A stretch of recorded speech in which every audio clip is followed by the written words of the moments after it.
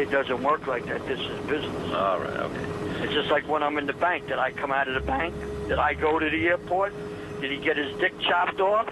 Huh? All right. Okay, and the title's either going to be The Last Real Man with an asterisk, Yeah. or it's going to be The Dog Days of August. I favor The Dog Days of August because we get the free publicity when it's out of New York. Yeah. Okay, so if you want to change that, then I want more money. Also, if you want me to help with promotion, to go to like a festival with you, Yeah. I want more money. Yeah. Because you know how many thousands of people come just to see me, to meet the real guys?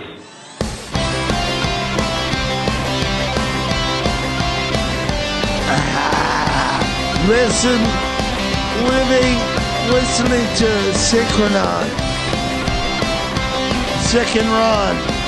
Yes, you're listening to Synchronon. The Sick and Wrong, the world source for antisocial commentary. God, what a bunch of scumbags. Good evening. Welcome to Sick and Wrong, the world source for antisocial commentary. I'm one of your hosts, Steve Simon. And just when you thought you were out, I pull you back in. I'm Kate Rambo. Kate Rambo likes to pull things. Kate Rambo, Hey. how was your second jab? Did you just get your second jab? I did. I had it yesterday. And can I just say that I beasted it? 0 symptoms. Wait. You were telling me that you couldn't record last night because of the explosive diarrhea. No, that's what happened to you. You're just you're projecting your diarrhea onto me. Sure. Sure. Yeah. Well, I'm glad it went well. I'm glad the explosive diarrhea didn't happen 2 days in a row, because then we wouldn't be able to record today. But it's good. No, You're fully vaxxed now. So that means they opened up the U.S. is open to the fully vaxxed. Yeah, first plans 2021. I'm coming to the US of A. You got to get a laminated vax card, just like me. Well, I think you're one of the few nerds who has laminated it. And I was thinking about that. I was like, oh, I should, just to be like D, I should get my card laminated. I don't know any place near where I live where you can go and get shit laminated. Get a laminated vax card. It's cool. Like, if I can pull it out, just be like, I'm vax, bitch. And that's your advice. I'm just going to do a JoJo and I'm just going to take a picture of it on my phone. You scan it on your phone. Because like here, a lot of bars here require proof of vaccination. So I just I scanned it into my phone. iPhones, you can fucking scan with an iPhone. I just learned this the other day. Ours doesn't have a little Bluetooth scannery thing. It's just a card, a very nice card with a clicky down stamp on it.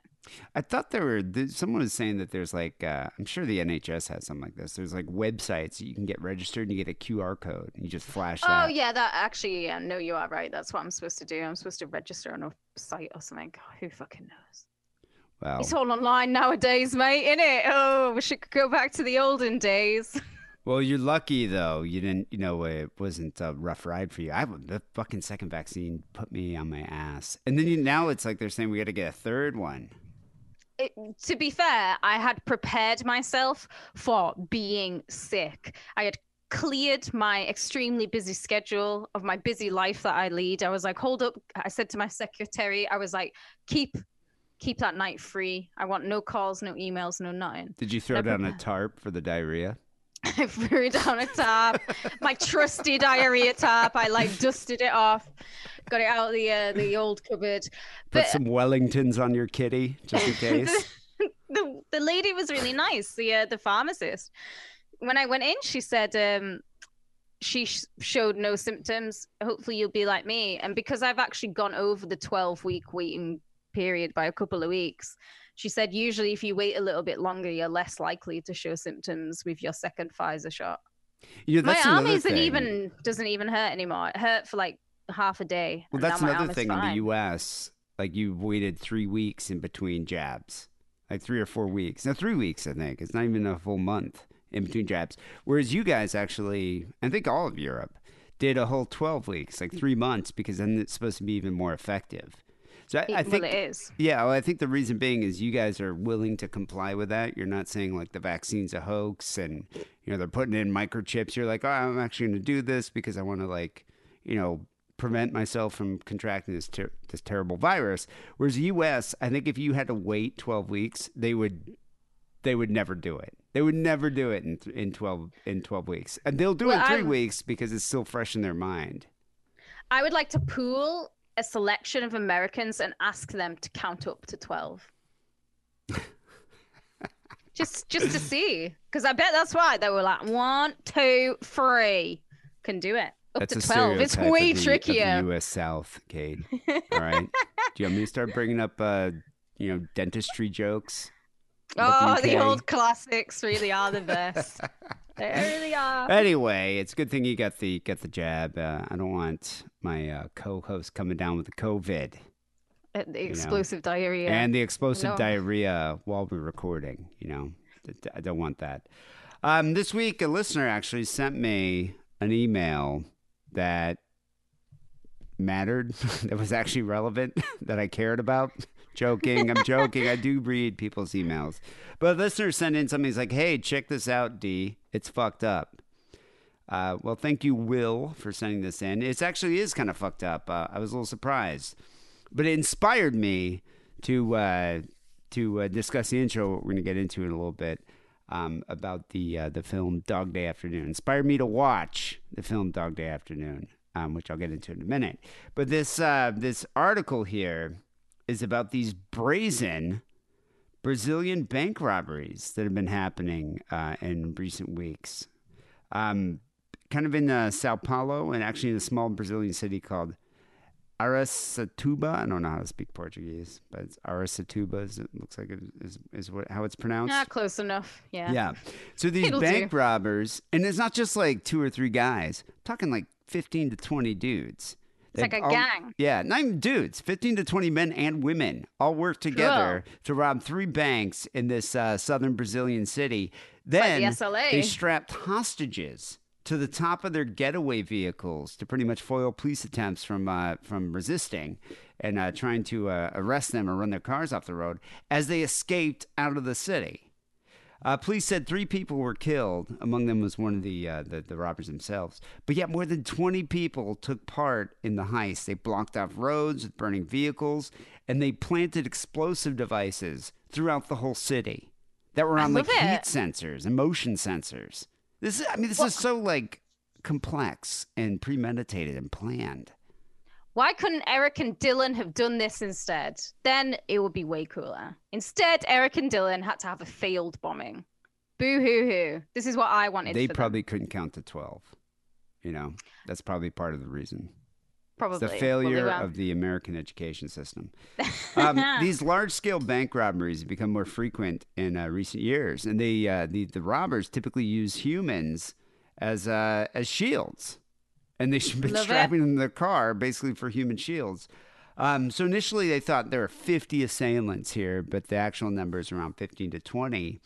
Only one person died from one of the explosive devices. A 25-year-old cyclist was actually seriously injured because one of the bombs went off as he was driving by. He had to have both of his feet amputated. Not going to be cycling.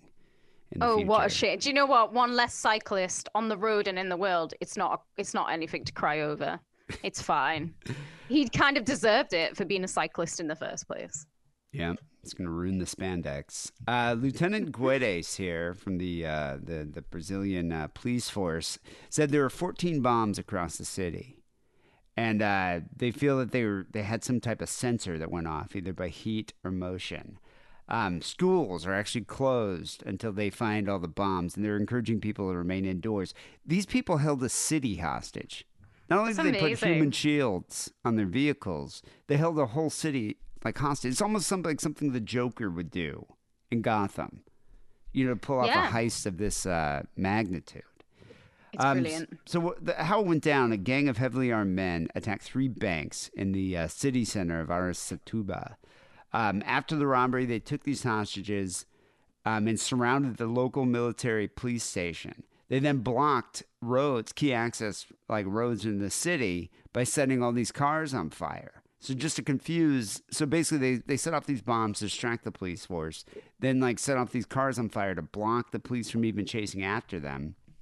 And then they tied several getaway cars. They tied people to the roof and another to the hood of the vehicle. And then they also had another guy kind of standing up with his arms out and through the sunroof. I got a picture actually here. It's kind of blurry, but the first picture I have shows one of the hostages tied to the hood of the car here. There it is. So you can see the hostage tied to the roof of the car. Then there's one on the hood of the car, and then here's another car with one on the hood. So I mean, this is giving me Tom Hardy Mad Max vibes. This is all very like road movie type. Like, well, this will be a film in Hollywood soon when there they run must out have of been a high ideas. speed chase. Well, remember that movie? Was it Heat?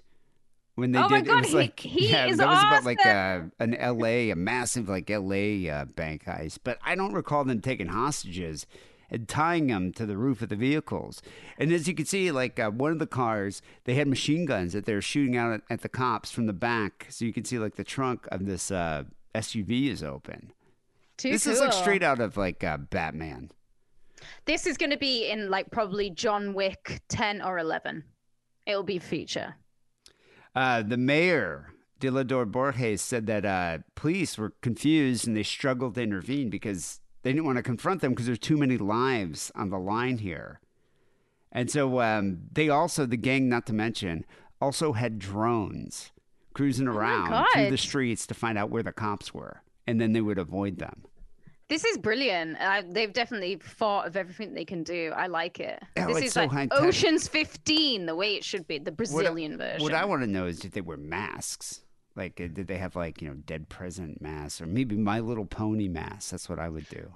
I do think you've got to stick with the traditions. The dead president masks are the best, but I'm just all for the just the tight over the face, just smushing your face. Pantyhose mask. Just the pantyhose mask. I think it's a classic look.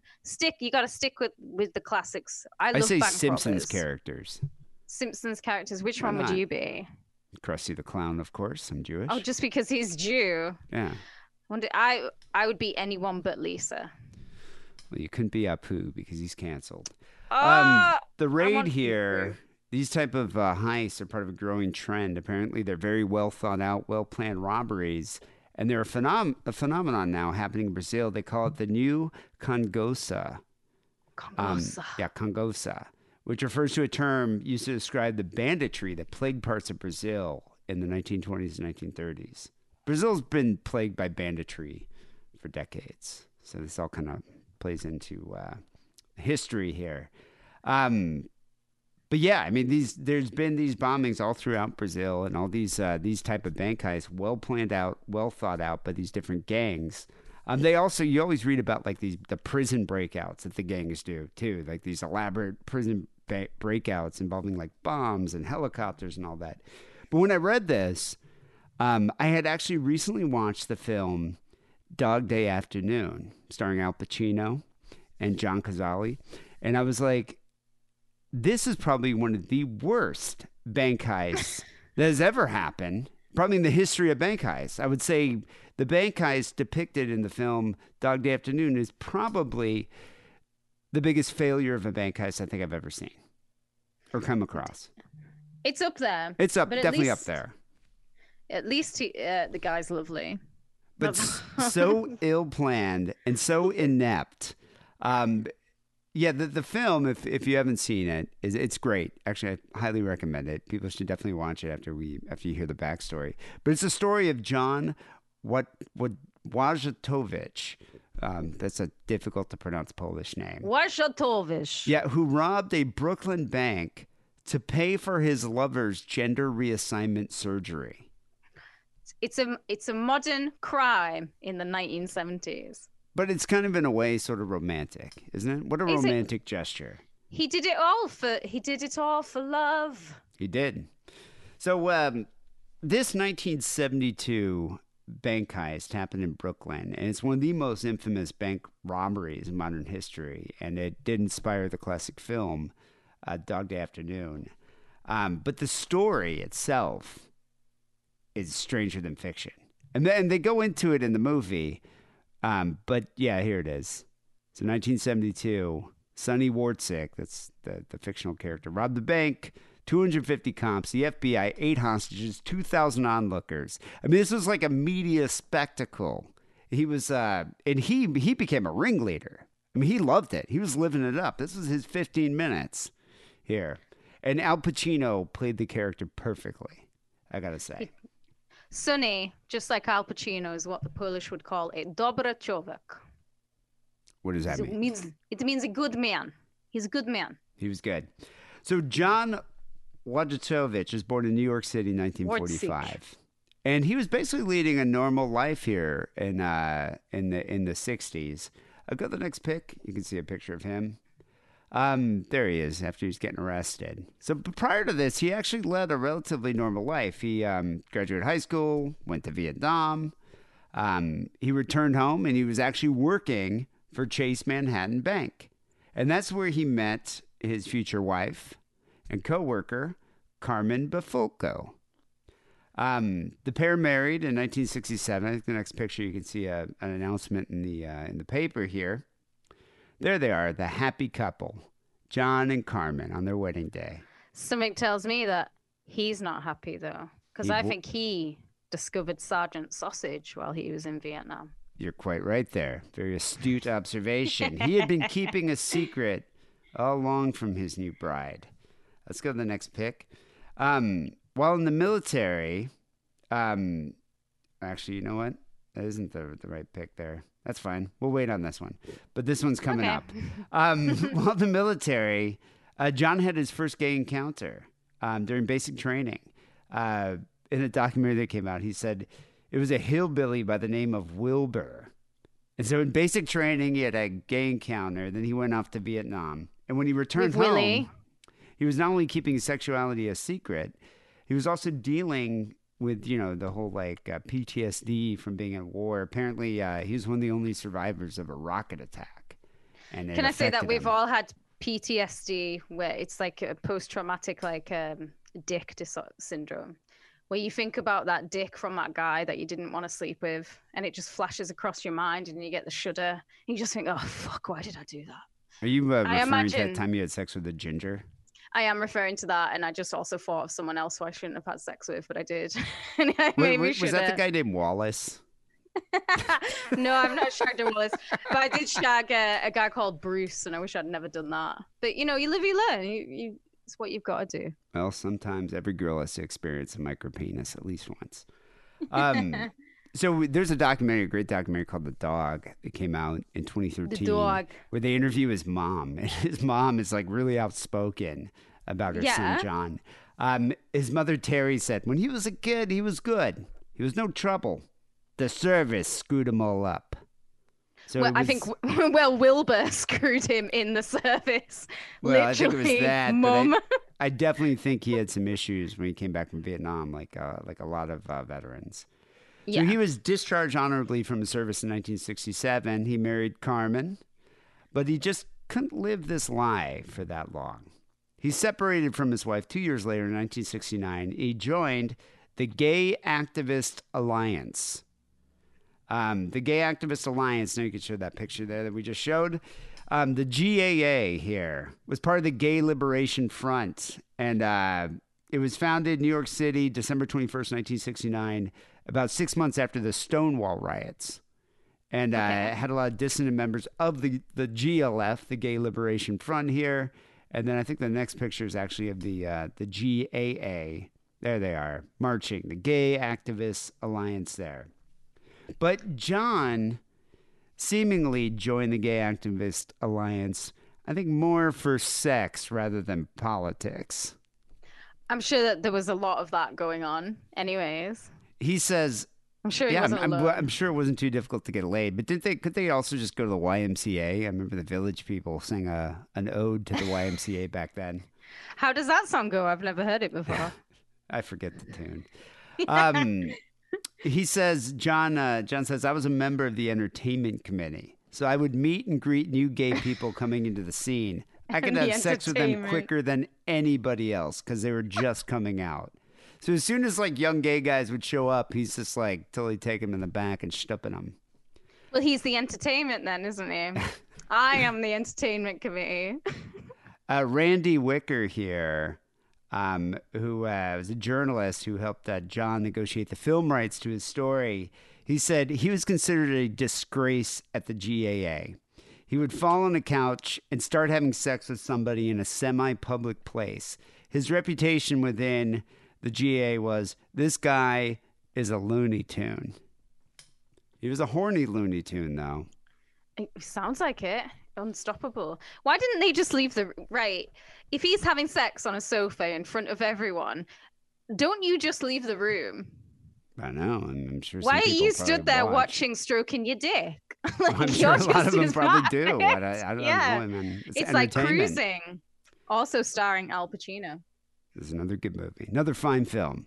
In 1971, Wojciechowicz met Liz Eden, a transgender woman, and became instantly infatuated. At the time, Liz was a biological male, Ernest Aaron.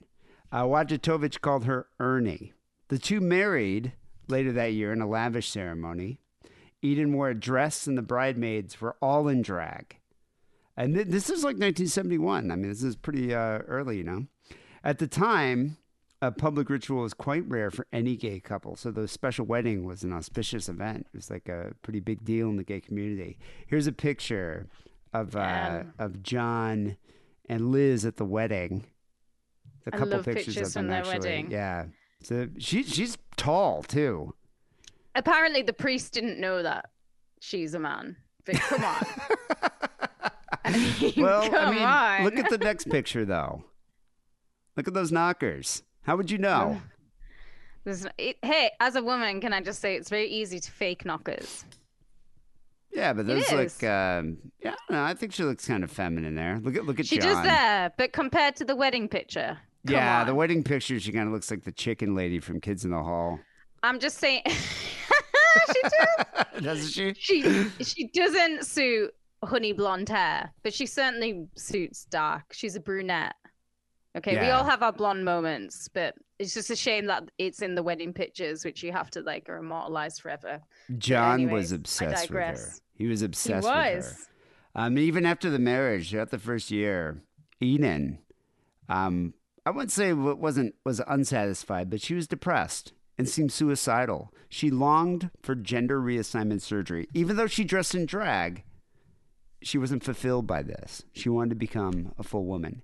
And so she asked John, I want to do this. And he was against it at first. He was completely opposed. He didn't want to do it. I mean, obviously, he's not attracted to women. He's attracted to men. And so he was upset by it. But after, and not to mention they couldn't afford it either. She attempted suicide because she was so upset by this. And it was a few times she attempted suicide, wasn't it? Yeah. So after the suicide attempt, or the second suicide attempt, he decided that she needed surgery in order to end her depression. And so he decided to finance the operation himself by robbing a bank. It's a great idea. Where else can you get fast cash? Exactly. It's obviously not the best plan, but I admire his unwavering support and love at this point. Now, the reasoning, I guess, the rationale for robbing the bank as proposed in the film and as kind of publicly provided as the reason for this was to get this to pay for the gender reassignment surgery for Liz. However, people say that Wojciechowicz was also in debt to the mafia loan sharks, which included money that he borrowed to pay for the wedding to Eden. Oh, did they have a big old... See, I never get this. Why have a big old wedding if you can't afford it? The amount of money that people spend on weddings, just like save that money. Why would you save the money, get the gender reassignment surgery? Or like, save that money and just like go on holiday. Don't spend all your money on a wedding. Yeah, you don't have to spend like fucking all this freeloaders money. Drinking your booze. Fuck them. I bought them all fucking dinner. They're buying you a toaster oven. It's like you could take your toaster oven and shove it up your ass. You should never get married with that attitude. So, what ended up happening here, what's lost in the story of this bank robbery is that the mafia played a larger role than a lot of people think. So Wojciechowicz was a close associate of Mike Umbers, who was the owner of several gay bars, callboy rings, and smut operations for the Gambino and Genovese crime families. Carlo Gambino, my favorite mafia leader. At the time of Wojcikowicz's arrest, he had a handwritten list of several gay bars, bathhouses, and restaurants with telephone numbers and names and individuals associated who ran these illegal enterprises. The list was like a pocket guide, to the gay scene in 1972, and identified a lot of establishments that were all illegal that belonged to or police suspected were ran by the Genovese and Gambino crime families. So, I mean, he had this list that it was quite valuable, at least to them. Surprised he didn't whack them. Wait, the whacking bar. The mafia thing was left out of the film entirely, although I can't really fault them for that. I mean, it's hard to put in all these different, every tangent in a movie. Yeah. But I don't know if they ended up cutting it out, but it wasn't really mentioned in the film. They just kind of It's a B story, isn't it? It's a B story that you can drop that will just be distracting. So Wojciechowicz had fallen out of favor with the GAA in the summer of 1971, primarily because of his association with Mike Umbers. However, I'm sure because he was also shagging every new person trying to sign up, I'm sure that might have been a problem. And right on the couch in front of everybody. It's like they're like, yo, put your dick back in your pants for 5 minutes. At least let him fill out the membership form. Oh, I bet that room stunk. So after the bank robbery occurred, Arthur Bell, who worked for the Village Voice at the time, looked into claims that Wojcikowicz's friends had said that Umbers and soldiers of the Gambino family had set Wojciechowicz and his accomplice Sal Naturale up for the job at the Chase Manhattan Branch Bank. Like, he was provided firearms. He was pretty much ordered to do so. So it wasn't just like, I'm doing this to finance a gender reassignment surgery. It was like he was under duress. He had no choice. Well, this is what Arthur Bell is claiming. Okay. Bell's investigations brought bomb threats to the Village Voice at the time. An acquaintance of John told the FBI that an underworld figure supplied all of the guns that Wojciechowicz and his accomplices used at the Chase Manhattan bank robbery. And he said, too, that Wojciechowicz owed several crime families a lot of money. And that his friends came up with the idea for the bank robbery because one of the owners, probably Mike Umbers, who owned one of the gay bars in Greenwich Village, was like basically forced him to do it. So this is completely unverified, but you don't really know. Yeah, I think it makes sense. To me, this makes more sense than just. Although I love the romantic out, like Bonnie and Clyde, kind of like John Dillinger side of bank robbing. Being pressured by the mafia happens. The mafia, if they want their money, will make you do stuff. However, I've don't got you tons think of books. If these mafiosa guys were like, we want to pull off this bank robbery, don't you think you probably would get like, I don't know, some more intelligent bank robbers than these idiots? No, because you don't really care if they go to jail or not. Well, don't you want the money? You want the money, but at the same time, you also don't really care. You're going to get your money eventually. Kind of, but I mean, here you are taking like three fools, having them, giving them weapons to go rob a bank. They're going to get caught. This is going to be tied to you. It's like you'd think you would get somebody who's a little more professional. Well, the mafia in the 70s, nothing is getting tied to you. They controlled everything back then. It was only really in the late 80s and /90s that they started to slip, but that was because they turned more to drug dealing. Yeah, that's you true. also would I've be seen Goodfellas. Yeah, you would be thinking they actually might do a good job, but I know they don't do a good job. I don't know. This guy had to have had a reputation in the area. I'm just amazed that they're like, you know what? I'm gonna get this dumbass and his two friends to go rob a bank for me. But regardless, they had no choice. So, I mean, also he says. I mean, what I would have done is go and hire some fucking Brazilians because they know what they're doing. Hey. Wojciechowicz put together a dream team that would help him rob the bank. He recruited Bobby Westenberg, young Bobby Westenberg, and Salvatore Sal Naturale, who he had previously met at a gay bar, to help him with the heist. But the trio was far from professional. That's an understatement.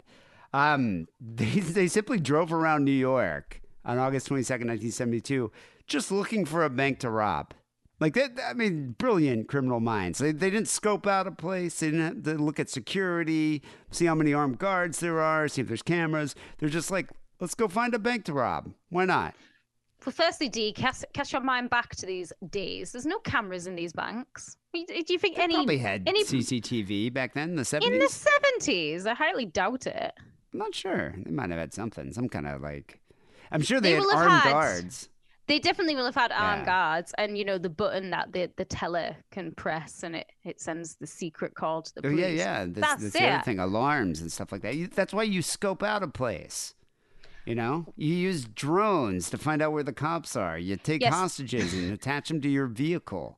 The plentiful drones of the 1970s. So the night before the robbery, Wojciechowicz and his accomplices, 18-year-old Sal and 20-year-old Bobby Westenberg, they all stayed together in a New Jersey hotel. And Wojciechowicz had agreed to pay Westenberg $50,000, $50K, for his assistance here. And for the money, Wojciechowicz wanted a little bit more than just a partner in crime. He says, I grabbed a hold of Bobby Westenberg and I wanted to fuck him. Because he dressed up as a girl. This is what he says in the documentary. He goes, I don't want you fucking me. And I said, I'm giving you $50,000. And you're going to tell me I'm not going to get a fuck out of it? So then I fucked him. And yeah, Westenberg didn't prove out to be, I guess, the most fearless bank robber here on the scene. Because he's called Westerberg, all I can think about is Paul Westerberg. So that's who I'm picturing. Getting fucked in the ass for $50K. Well, he definitely wasn't the most fearless member of the gang here. As when they entered the first bank that they went into, they accidentally dropped a shotgun and it went off, and so they just ran out of the bank. So that was the first bank that they found. They're like all ready to go rob it, and Westenberg dropped a rifle, it went off, and they ran out. So they lost that one gun. Then they went into another bank, and Westenberg ran into a friend of his mother's, so they called the whole thing off. Oh my God. Why would you go to another neighborhood? Yeah, would you not just go out of your city? I would definitely do that. I would go to like Newark or somewhere. Where can you drive to? Just go to another borough. Like, why funny. rob a bank in your own neighborhood? So after they decided to take a break, go check out the movie The Godfather, which had just come out. Amazing. And, they went to go see the film The Godfather, and then they were like, you know what? Let's get the Chase Bank in Brooklyn. So they all three of them, they went into the Chase Bank, and John slipped the teller a note with a paraphrased quote from the film. This is an offer you can't refuse.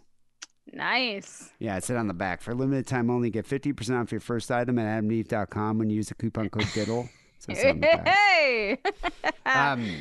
Unsurprisingly, after the note was slipped to the teller, it all went downhill.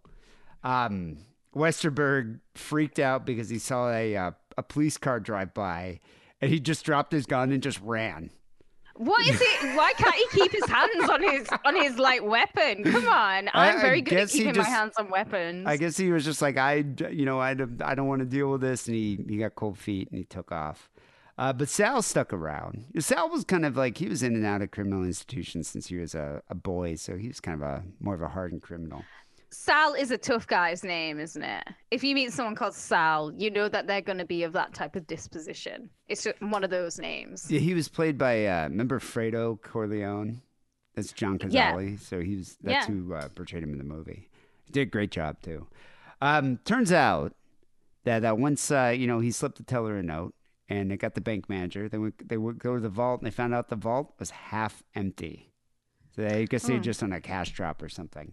And so Wojciechowicz then managed to still get about $38,000 in cash and $175,000 in traveler's checks.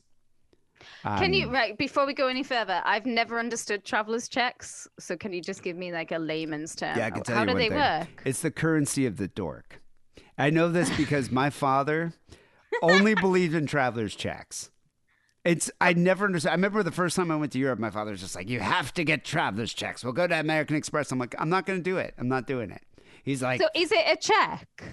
basically you take money and you get these checks and you take real money, you deposit at American Express or whatever, and you get these traveler's checks. If I lose a thing of traveler's checks, you can't do anything with them. You can't cash them. They're worthless to you. But Right. I can go and occasionally you'll find like the one restaurant out of 100 that might take an Amex traveler's check. No one did. No one never did. You can go to a bank, but the banks, you have to go within bank hours. You get the check cash there. It's the most inane, ridiculous way to travel with those things. And I know my father was so concerned about getting pickpocketed and robbed or whatever. That's why he I see. would carry like his check of traveler's checks. But when I was old enough to travel myself, I was just like, fuck you. I'm not doing this. I think it's crazy because we don't even use checks anymore. No one uses checks. Checks are not a thing here. But I do prefer the back British then, spelling though, of checks, just as I digress. The British spelling of checks is much nicer than the I American think the one. other thing too is you didn't have to go to like a currency exchange. You could just have your traveler's checks, and they would just cash it in the currency of the country you're in. I'm sure back in the olden days it was like that, but I think from the 80s onwards, Yeah, it's, ATM. yeah. Yeah, it's no, money, I'm baby. exactly. Ever Cash since I was old enough folding. to travel, what I typically do is I'll go, if I think about it, I'll try to go to my bank beforehand and get like $500 or something in the currency of the country I'm going to, just so I have it. But usually, what ends up happening is I just do it when I get to the airport. Yeah. But you yeah, you just splurge. use an ATM. Like, who cares? I don't. My Nowadays. father, even up until like when we went on that cruise, he still got traveler's checks. You need what? Do you need money on a cruise when you're on a boat? Well, Do you yeah, pay 'cause for you- stuff? Well, no, when you stop off at the different. Oh, and you go to the different town. Yeah, We different must have countries. traveler checks. Or he was just like, let me David." cash a traveler's check. And we have to go to restaurant to restaurant to restaurant because no one fucking takes it. Wait, can I just say, why is your dad using traveler's checks and not his shekels? Well, these shekels were safely hidden behind traveler's checks. It was the most annoying thing ever. Anyway, so he gets $175,000 in traveler's checks before one of the employees of the bank here was able to sound the alarm and get the police to arrive on the scene. There we go.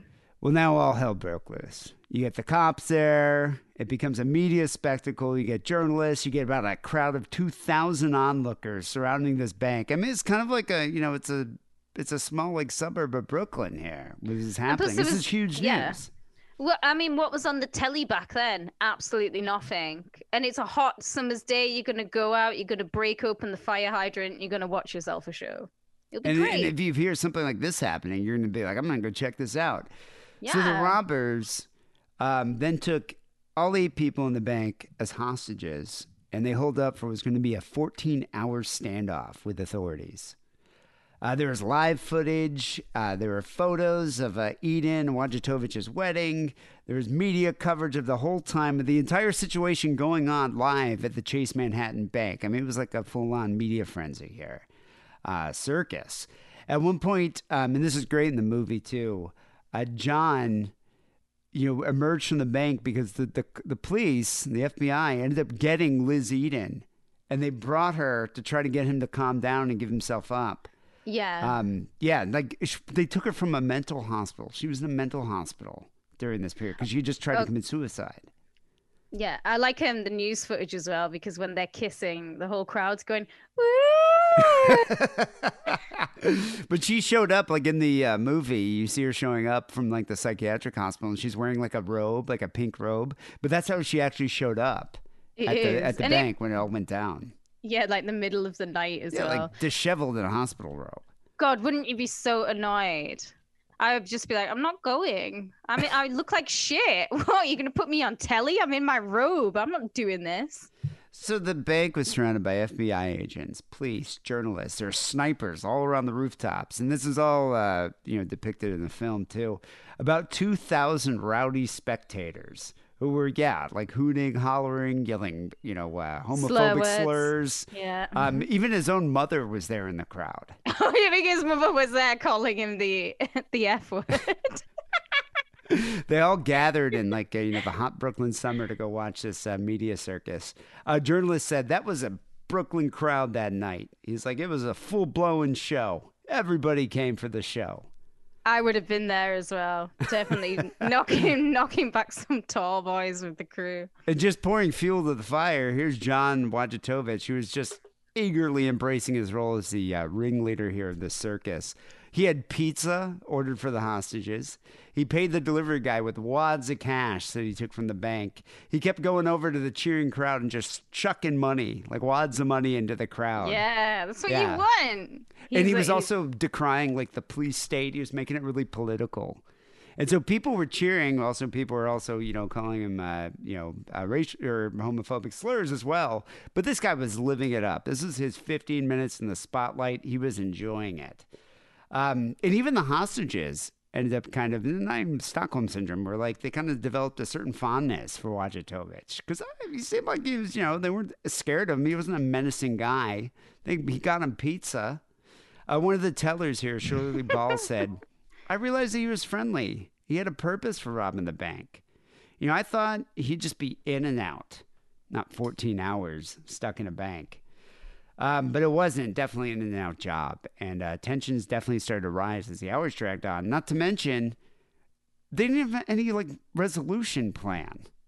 I was going to say the tension is also building because there's zero air conditioning. And this was one of the hottest summers in New York history. And it's an August day. Very humid. But he didn't have an exit strategy. His whole thing was, let's just get a plane and fly to Cuba, or let's go fly. I think he wanted to fly to Africa at one point. There's no exit strategy here. And so the tense standoff here finally ended when the FBI agreed to drive Wojciechowicz and Sal Natural to JFK, the Kennedy International Airport, and put them on an international flight. To where? No one knows. He was just going to put them on an international flight. So here's a newscast that happened in 1972 that's talking about that. Later, the two bank robbers demanded a plane at Kennedy Airport and a car to get them there. Finally, around 3:30 this morning, an airport limousine pulled up at the bank with an FBI agent at the wheel. Only then did the second gunman come out of the bank, a rifle slung over his shoulder. 26-year-old Salvatore Naturelli then joined Wojciechowicz and their hostages in the limousine and headed for Kennedy Airport. Along the way, they had plenty of company, perhaps 40 cars. It's a great scene in the movie when they're driving to the airport because all these other cars are coming alongside them and yelling at them, screaming. Some people are like, you go, and rooting for them. But then other people are swearing at them and throwing cans at them. It's a hilarious scene in the film. But it's literally a cavalcade of cars. Cars followed carrying police and relatives of the hostages. The caravan would pass through an airport gate leading to a secluded runway. The bank robbers had hoped to make their escape in a small jet plane. They failed. The aircraft was rolling up, and as we were making plans to depart from the limousine, we had a driver in the limousine, an agent, and Mr. Baker, Mr. Feld charged the men and diverted the shotgun and the machine gun, and in the meantime, the agent had a chance to shoot him, and when one was shot, the other immediately gave up. So one of Sal ended up dying. He ended up getting shot. Yeah, because he was a gang-banging thug, wasn't he? Wow. To put it to quote Falco. So I think that's why they targeted him as opposed to shooting Sonny. Well, the FBI never had any intention of letting them get on a plane. The whole thing was a ruse. Yeah. And so Yeah, the agent who was driving the car turned around and shot and killed Naturali with a concealed pistol. It's a great scene in the movie as it concealed in the door. And then after that, Wojciechowicz just surrendered. But pretty epic scene in the film. Here's a couple pictures of there he is. There's John realizing that crime does not pay, getting arrested. When he said, I didn't want to get involved. How should I know what it takes to pay off a criminal for his story? That's what his attorney said. So he's getting arrested. The next picture here is the mug shot of young John after he got arrested. At least he was famous for, I don't know, 20 minutes. Well, I mean, he's been made eternal now because of a film. He's immortalized in film, yeah. Yeah. But I kind of had a boyfriend who looks a bit like him. Ringo, when I went out with Ringo. It kind of has the ring of him. Was Ringo also into transsexuals? He probably is now because I ruined him. So according to Wojciechowicz here, he was offered a deal for pleading guilty, which the court did not honor. And on April 23rd, 1973, he was sentenced to 20 years in Lewisburg Federal Penitentiary in Pennsylvania. 20 years isn't that bad, really. Well, he only served 5. And that's even better. Yeah. He was released from prison on April 10th, 1978, but then was arrested again and served 2 more sentences in prison for parole violations, 1984 and 1986 and 87. He was finally released in April 1987, and he said over the years, Eden, his wife, visited him in New York about once a month, so she'd come every month to come visit him. Apparently, when he was arrested, he was contemplating suicide, and he was expecting an imminent death. He wrote a whole last will and testament that would give proceeds from his life insurance policy to Liz Eden so she can get the gender reassignment surgery. So, the money, the bank robbery didn't work out, but if he committed suicide, then she could get the life insurance. He wrote her a note, said, "I love you with a passion, as no other has loved another man in all eternity. My love will live on forever. We shall be together once more in the hereafter. I'll always be by your side in spirit and will watch over you till you join me in the hereafter. I leave you $2,700 from my $10,000 life insurance policy. Who gets the rest?" I was going to say, what about the rest? How much is a gender reassignment surgery? I imagine it must cost more than $2,700. I think it definitely costs a lot more than that then. The money is only to be used for your sex change operation. That your life from that point on shall be full of happiness and joy. I hope you visit my grave on my birthday on March 9th and on our anniversary, December 4th. May God bless you and watch over you, as I will, till we are reunited in the hereafter. March 9th, he's a Pisces. That completely explains this nature. Pisces are obsessive romantics. And I bet Eden doesn't like that. I bet Eden is sick of that shit. Because I would be at that point. Tarot card reading next? Yeah, I would. Were he here, sunny in spirit, knock twice. What's it called? The moon in Cancer or something? Well, the retrograded moon. Saturn's in retrograde. I can only read his whole astrological chart if I know his time of birth and where he was born. Then I could do his whole chart. But I must also say, because he is a March Pisces, they are way worse than February Pisces. Did you learn this from the gypsies? I learned this from Aleister Crowley, actually, D. Aleister Crowley, the king of astrology. So John did not commit suicide while he was in prison. But the Dog Day Afternoon filmmakers who bought the rights to the film said that they arranged for John to receive $7,500 plus 1% of the film's net profits. Later, Wojciechowicz ended up suing Warner Brothers. There he is. Yeah, he looks really slick. Look at he's got the dollar bills. Not even like 20s. He's got like dollar bills. They are dollar bills. High roller, gangsta. He ended up suing Warner Brothers and got an additional $100,000 from it. The money was used finally for Liz Eden's sex change operation, which was the mission that started everything. But regardless of the eventual operation, the personal triumph, living up to his promises, the couple ended up splitting acrimoniously. Apparently, she had left him for someone else. Doesn't surprise me. Yeah, before dying of AIDS-related pneumonia in 1987 at the young age of 41. Oh, wow. Yeah. She told him, though, that she never wanted to see him again. And he was suicidal after hearing that. But John found love in prison. There's still... it could still end well for him. He found love in prison. He married a fellow con named George Heath. They both got out in 1978, and they moved in with Wojciechowicz's mother in Brooklyn. Oh, what? I mean, come on. Moving in with your mum, with your new husband. Wait, go back up to the high roller picture. We're not quite at this one yet. Yeah, there he is. So when he got out here, high roller ended up moving in with his mom. And he actually had the nerve to apply for a guard position at the Chase Manhattan Bank that he robbed. I like it. I like his what's the Moxie. Yiddish word? No, is it Chutzpah. Chutzpah. I like it. But he ended up not getting hired. Instead, he found a job cleaning toilet bowls on Park Avenue. He also tried during this period to cash in on his Dog Day fame by publicizing his criminal identity. He would spend time hanging out in front of the Chase Manhattan Bank, trying to sell autographs. And he would wear a T-shirt that said, "I robbed this bank." Oh, that's a bit sad, but at the same time, I do like it. Why not? Well, he never ended up achieving any enduring celebrity. I mean, he had his 15 minutes, but everyone pretty much forgot about him other than this film. And he ended up dying of cancer in 2006 at the age of 60. At the time, he was on welfare and still living with his mother in Brooklyn. His mum is still alive. Is she like older than time? She must be. She was in the documentary that they did. This is good Polish genes. We live forever. Now, John was able to see Dog Day Afternoon, and he was very vocal in his criticisms of the film.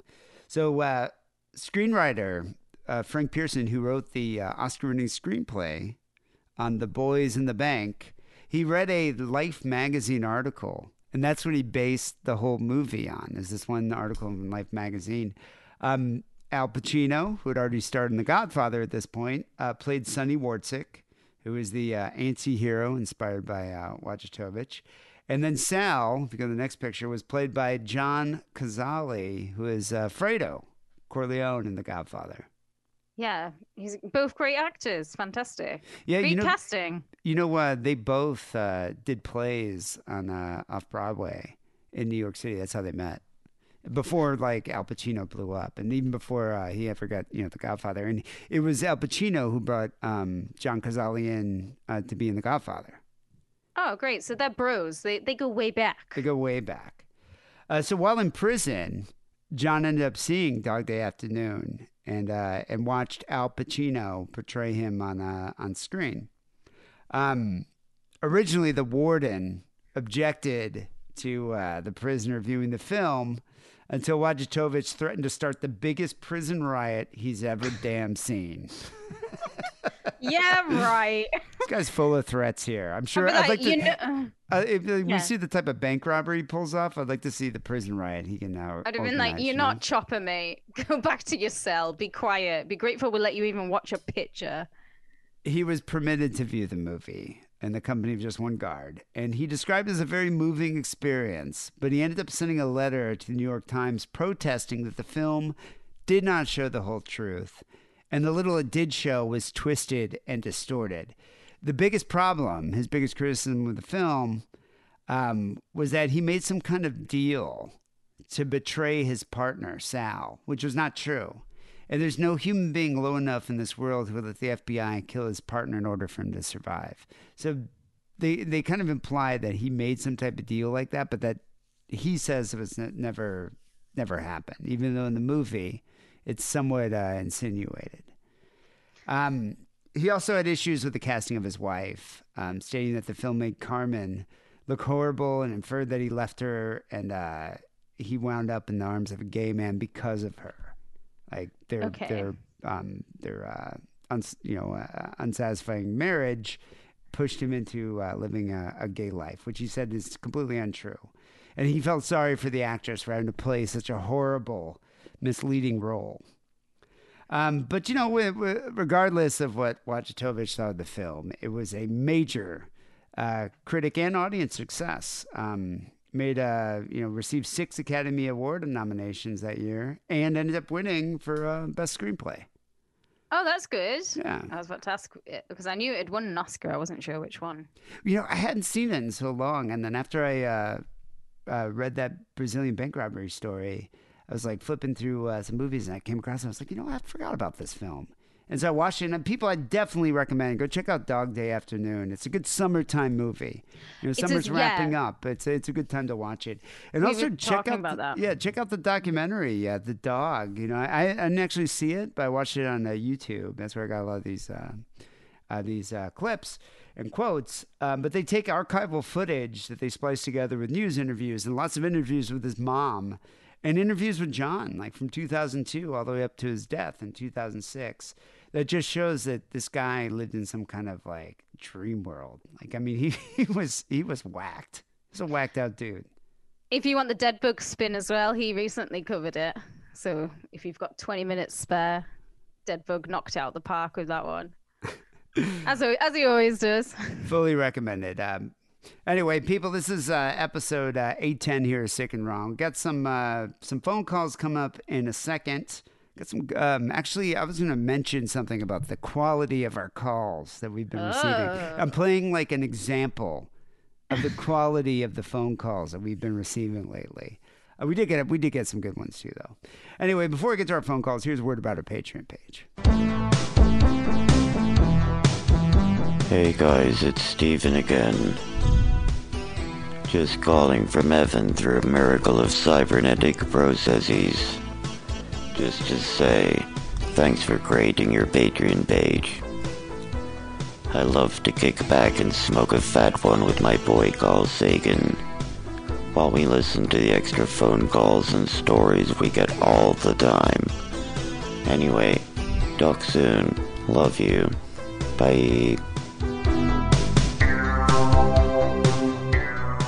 So we got a few phone calls to get to. 323-522-4032. So I posted recently a picture of John Steele on the Facebook page saying, "Oh my!" You call in and because I was kind of disappointed with the recent phone calls we've been getting. They've been like weak AF, I gotta say. There's been some good ones, don't get me wrong. I know Christopher Siege, who's listening right now, he called in with a really good one we're gonna play in the next couple weeks. But most of them have been kind of like of this caliber.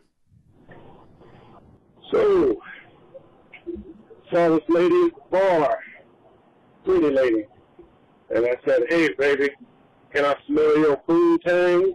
She said, "No." And I said, "Oh, well then it must be your feet. Fuck you, lick my balls." I do appreciate the salutation at the end. However, like, come on. Let me just say this. Firstly, John Steele is a fantastic looking man. Let me just say that. It was a great older picture of John Steele with a mullet. Yeah, back in his Essexville Justice days. John Steele, if he's listening right now, hello, John Steele. Whatever you're doing, probably watching wrestling. Oh no, he doesn't watch wrestling anymore. We just had a big discussion about that. Yeah, no, it's a great 1980s mullet picture of Steele. But that's besides the point. What is the point is that the calls have been weak AF. That, come on, give us a call. I'm going to hear something, especially next month. We're doing like a series of Spooktober, spooky, Halloween-themed stories. Oh. So we want to hear stories of you, having like one of those anal ghosts. A lot of people get those around this time of year. Have you had one of them? And I've never actually had, but Wackerly used to get them every now and then. Of course, Wackerly Yeah. did. He would like fart in the bed with his wife and just blame it on the anal ghosts. Because that's what they do. They get inside your anus and they make you fart. They give you gas. The bad gas from the ghosts. But no, we want to hear about this. We want to hear about your paranormal experiences. I don't mind the jokes, the one-off jokes every now and then. That was a decent one, actually. But yeah, give us a call. Tell us about your paranormal experience this month. We want to hear it. Or you can also call in and tell us about when you got a prostitute, like this guy. Oh. All right, D. All right, Kate. Mash here. First time caller, long time listener, all that shit. So I thought I'd ring in with a story about the first time I went to go meet a brass. Wait, not meet a brass, but the first time I went to go shag a brass. I do love that term, by the way, but you might have to define it.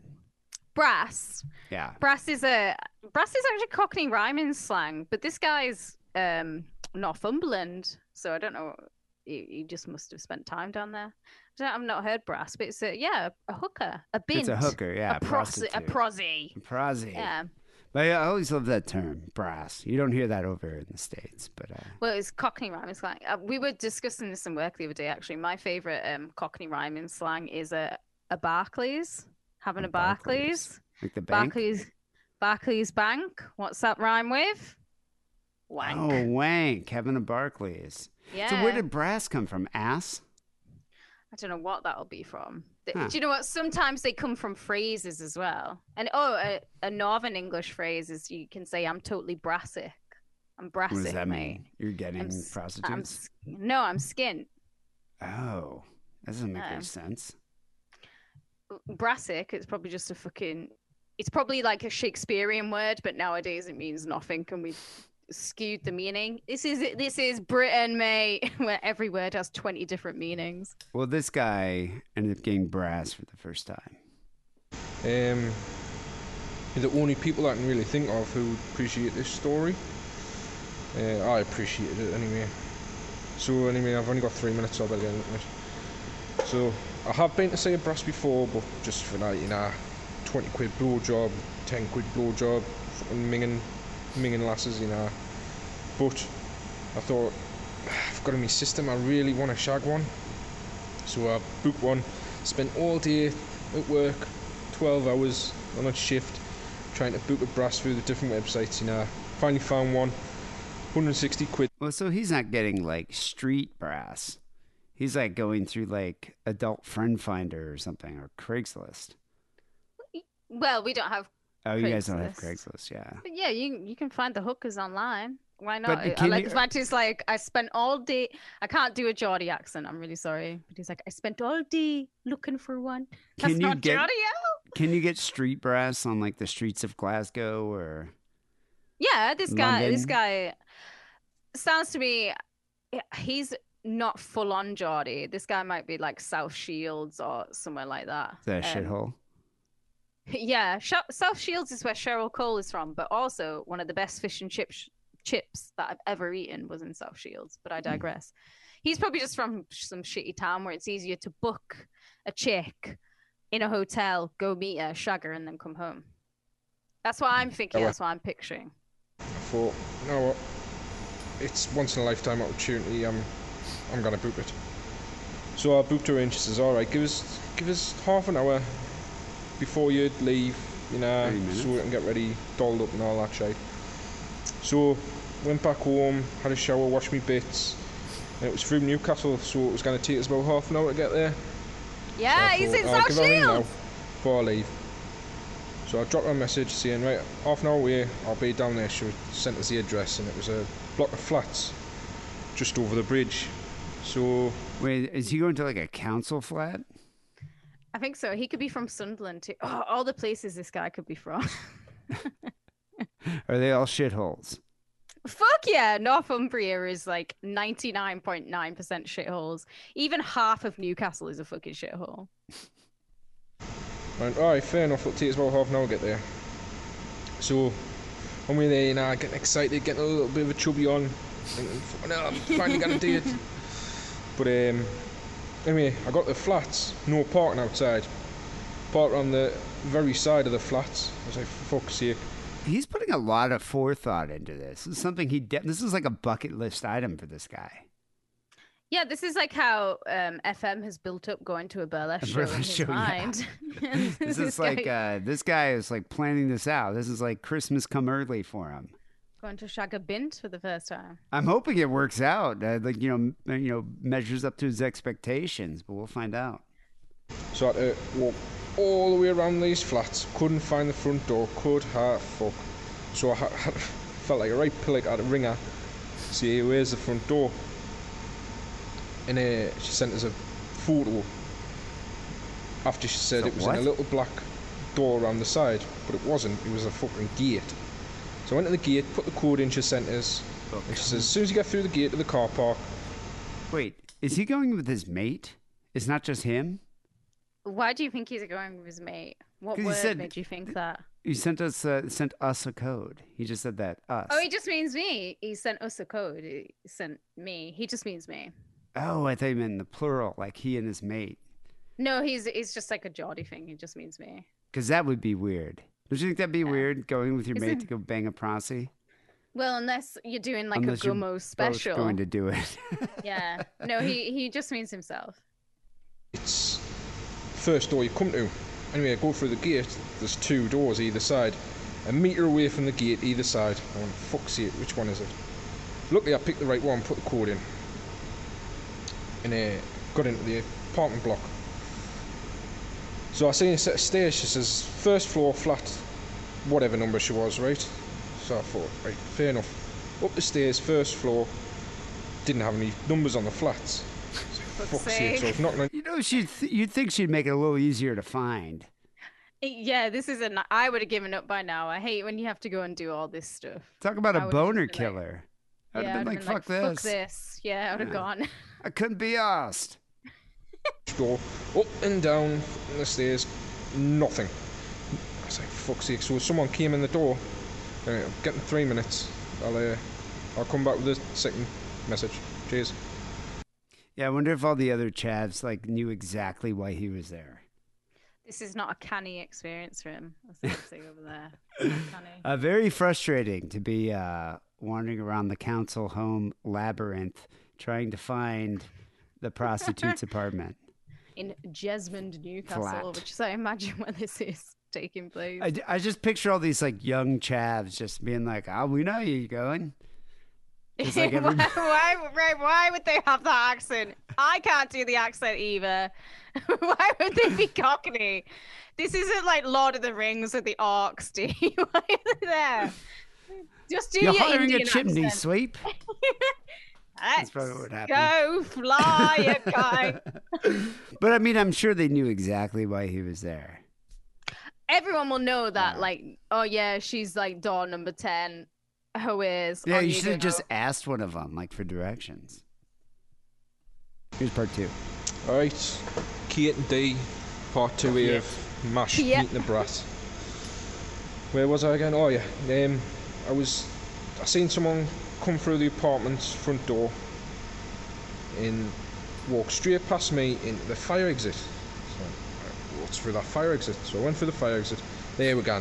Flat numbers all the way down this corridor. Oh, fuck's sake. Anyway, she was, see, like, flat 21. He still hasn't found Oh, it. fuck's sake. So there's flat 1. So I walk all the way to the other side of the fucking apartment building. Up the stairs, got to our door, knocked on the door. You know what this reminds me of? Do you remember the movie Spinal Tap when they were trying to find the stage? Of course. this is what I'm picturing. Yeah, They're all like ready to rock, and it's like, wait, now they're in like the basement. It's like, Oh god, I'm gonna have to watch Spinal Tap. I haven't seen it in ages. this guy's trying to find the stage here. Yeah, it's a brilliant part. Fucking stunning. Answer the door on this lacy little number, see through, fucking amazing. I just got a little bit of a chubby on, thinking, fucking hell, can I really do this? But anyway, she took us in the bedroom, sat us down on the bed. She went, right, first of all, have you got the money? So I went and go reach in my pocket. Nay fucking money. So I went, oh fuck, jumped up like a pillock I was. Sorry, I'm at work, that was the loudspeaker, I had to pause it. Do you take credit cards? Yeah, I got a traveler's check. Will that work? Hey! Jumped up like the pillock I was. Fucking, I haven't got the money. Oh no! Ran out the front door. She must have thought, what a fucking idiot. So I ran all the way across the fucking apartment block, down the stairs, out the front door, out the gate, all the way around the outside in my car.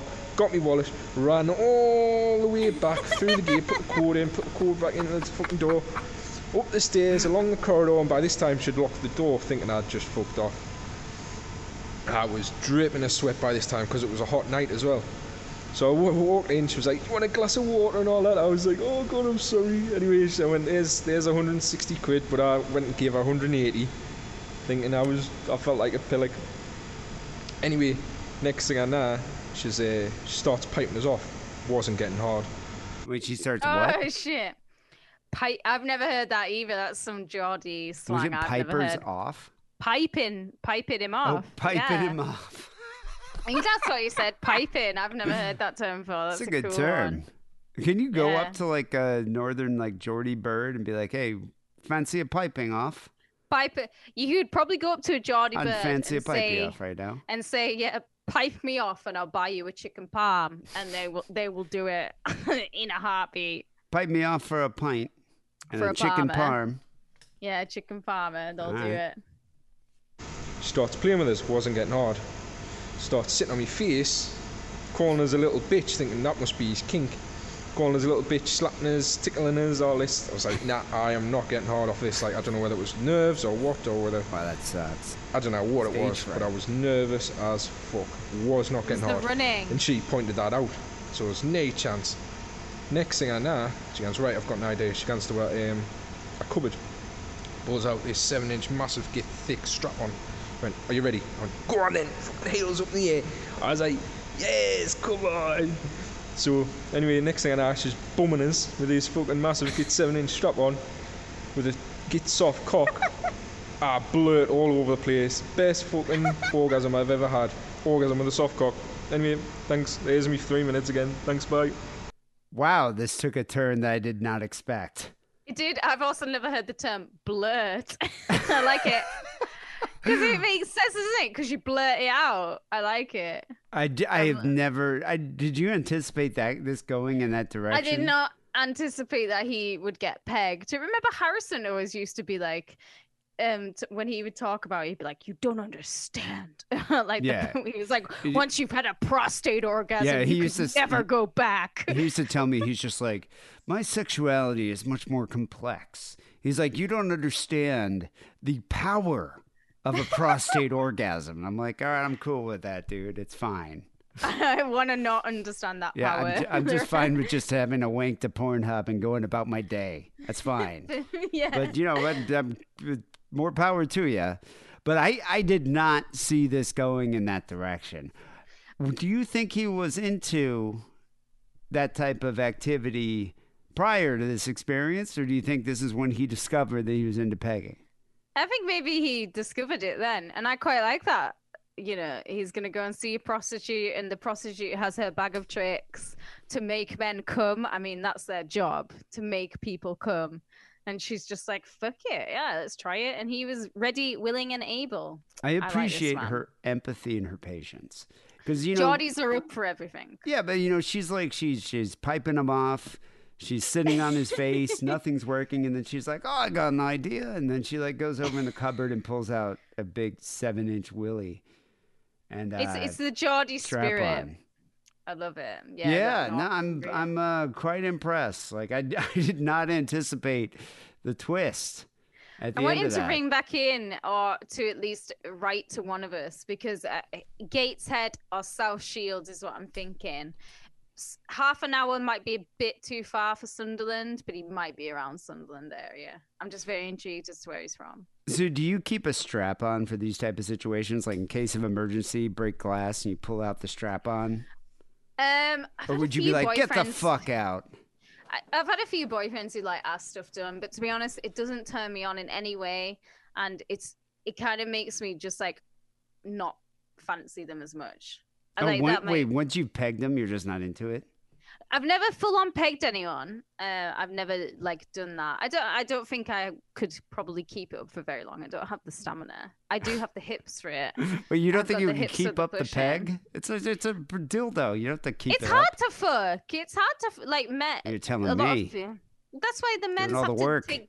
Yeah, they got to take breaks. Hey, power bottom, put in 50% of the work. That's what you want. You want a power bottom, but it's just it's not for me. It doesn't turn me on. And like men don't like. If I had a chick and she was like, "Oh yeah, like put your fingers in my ass," that's hornier because women look after themselves. Women are clean. Men's hairy, like men's hairy fucking you're dodging ass. the dingleberries as you put your finger in. Basically, yeah, that's why I don't like it. Well, just use your tongue. Chicks is different in it. Chicks are clean, innocent, angels from heaven. Have you ever strapped one on with a chick? No, but I've used dildos on chicks, so it's kind of the same thing. Yeah, I guess sort of. I'm just kind of I admire this brass's patience and understanding and willing to like roll with it. Yeah, roll with the punches here to make a pleasant experience all the way around. That was a great story. Did not anticipate it ending that way. Thank you. That's the type of call that I appreciate is that. So give us a call like that, people. 323-522-4032. Almost forgot the number over there. Finally here, we do appreciate when you guys show us a little love. We want you to show your favorite podcraft some love on the Patreon. It's the best way to show some love. We're actually pretty close to hitting our original goal. Never been this close before. Let's do it. Let's hit this goal, people. Only about $300 dollars away, so it's actually pretty close. So it's very inspiring. But we're producing a whole extra show's worth of content every week on Patreon. So if one show isn't enough, you can get double the Sick and Wrong goodness every week. So just go to patreon.com/sickandwrong for only $5. You get an extra story, you get extra phone calls, you get outtakes, you get access to the Sick and Wrong Discord, which has been popping off recently. And for a few bucks more, you get our Sick and Wrong news segment. This week we talk about a rare complication that made a man ejaculate through his anus. Yeah. For 2 years, not just like twice, or a couple weeks here. I'm talking 2 years. He was jizzing through his anus. Yeah, I posted that news story in the because it was Tristan and Evil Bunny who sent it to me. But I posted that in the Secret Sick and Wrong group. There's been a lot of discussion about everything involved with this story. I'm most intrigued by the smell. What do you think is the smell of the shit and the smell of the jizz? Does that reverse? Would you still taste it? Because I know you like jizz and you're a cum scientist, but this is a special kind of jizz. It's like a jizz frosty from Wendy's. It's shitty jizz, isn't it? Maybe. But then it's shiz. It's shiz, but then his shit is also jizz. So which one do you eat? Which one do you have? Why not? So we talk about that, and we also talk about Eminem launching a brand new Mom's Spaghetti restaurant. He's starting his own spaghetti franchise. We are going to this. We're going to do a food review from here. Finally, here we also do the bonus Sick and Wrong mini-sode, Overkill, where Kate covered Robert Calvi this week, the CFO of the Vatican. Maybe not the CFO, but he definitely handled their finances. And he died in a very mysterious fashion. Yeah, dun, dun, dun. Older English, older British members of who listen to this will remember it. It was big news in the 80s, big news. It's like The Godfather, but in Britain. Basically. But seriously, people, we work really hard to produce this show every week, and we do love when you sign up for Patreon. Help us out. Patreon.com/sickandwrong. Also, there's a big sale going on, a big fucking sale at the T Public store. For real, it's like up to 38% off shit right now. So go to sickandwrongpodcast.com/shop, click on the picture of the Pope, and you can go check out the T Public store. Finally here, Sick and Wrong Song of the Week. So one of my favorite scenes in Dog Day Afternoon is the montage in the beginning when they're driving through Manhattan, like 70s Manhattan, and they're playing the Elton John song Amarina, which I don't even know what that means. I don't know if that's a name or what. But it's a cool scene. It's a whole montage scene of the sounds of New York City with the Elton John song Amarina. So we're going to end the show here with Amarina from Elton John's third album, Tumbleweed Connection. People, thanks for listening. Next week, we'll be back with episode 811, which is kicking off our Spooktober Fest. It's going to be extra spooky. Each episode is going to be more spookier than the last one. Do you promise? I promise. Anyway, till then, keep it sleazy.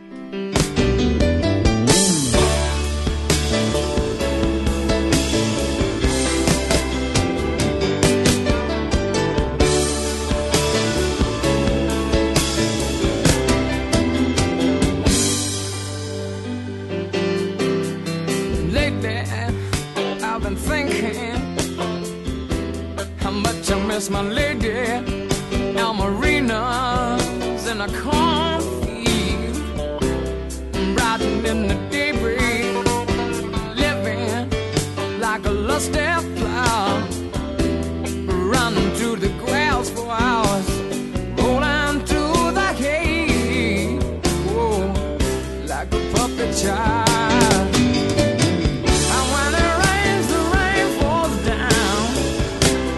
Washing out the cattle town, and she's far away somewhere in her either down.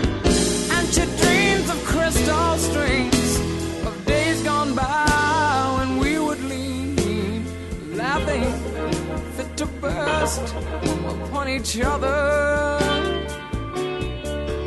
I can see you sitting eating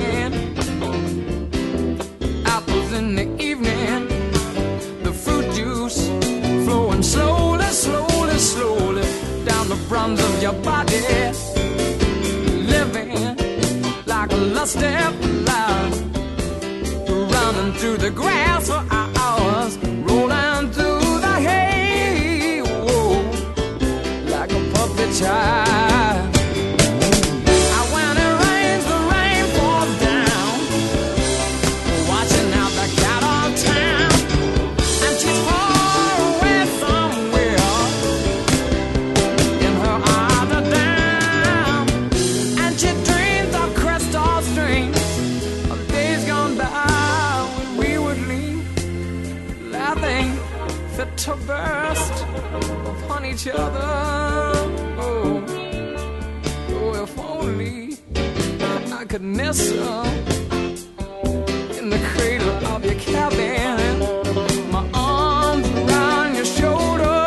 Oh, the windows wide and open, while the swallow and the sycamore are playing in the valley.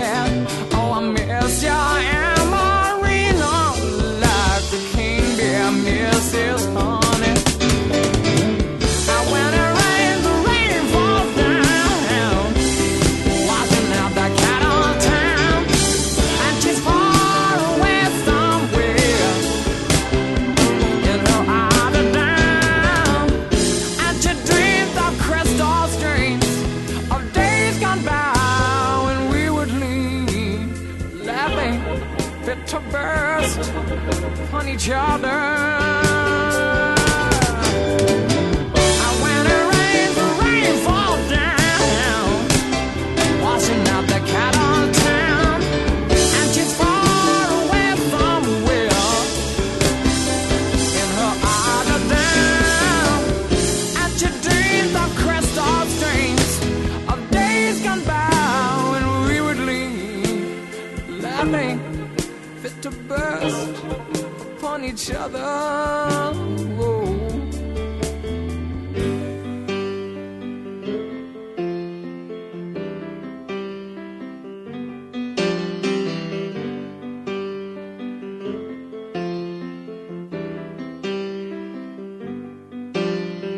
Lately, I've been thinking, whoa, how much I miss my lady. Our arenas and a cornfield, riding in the daybreak, living like a lusty flower, running through the grass for hours, rolling through the hay, like a puppet child.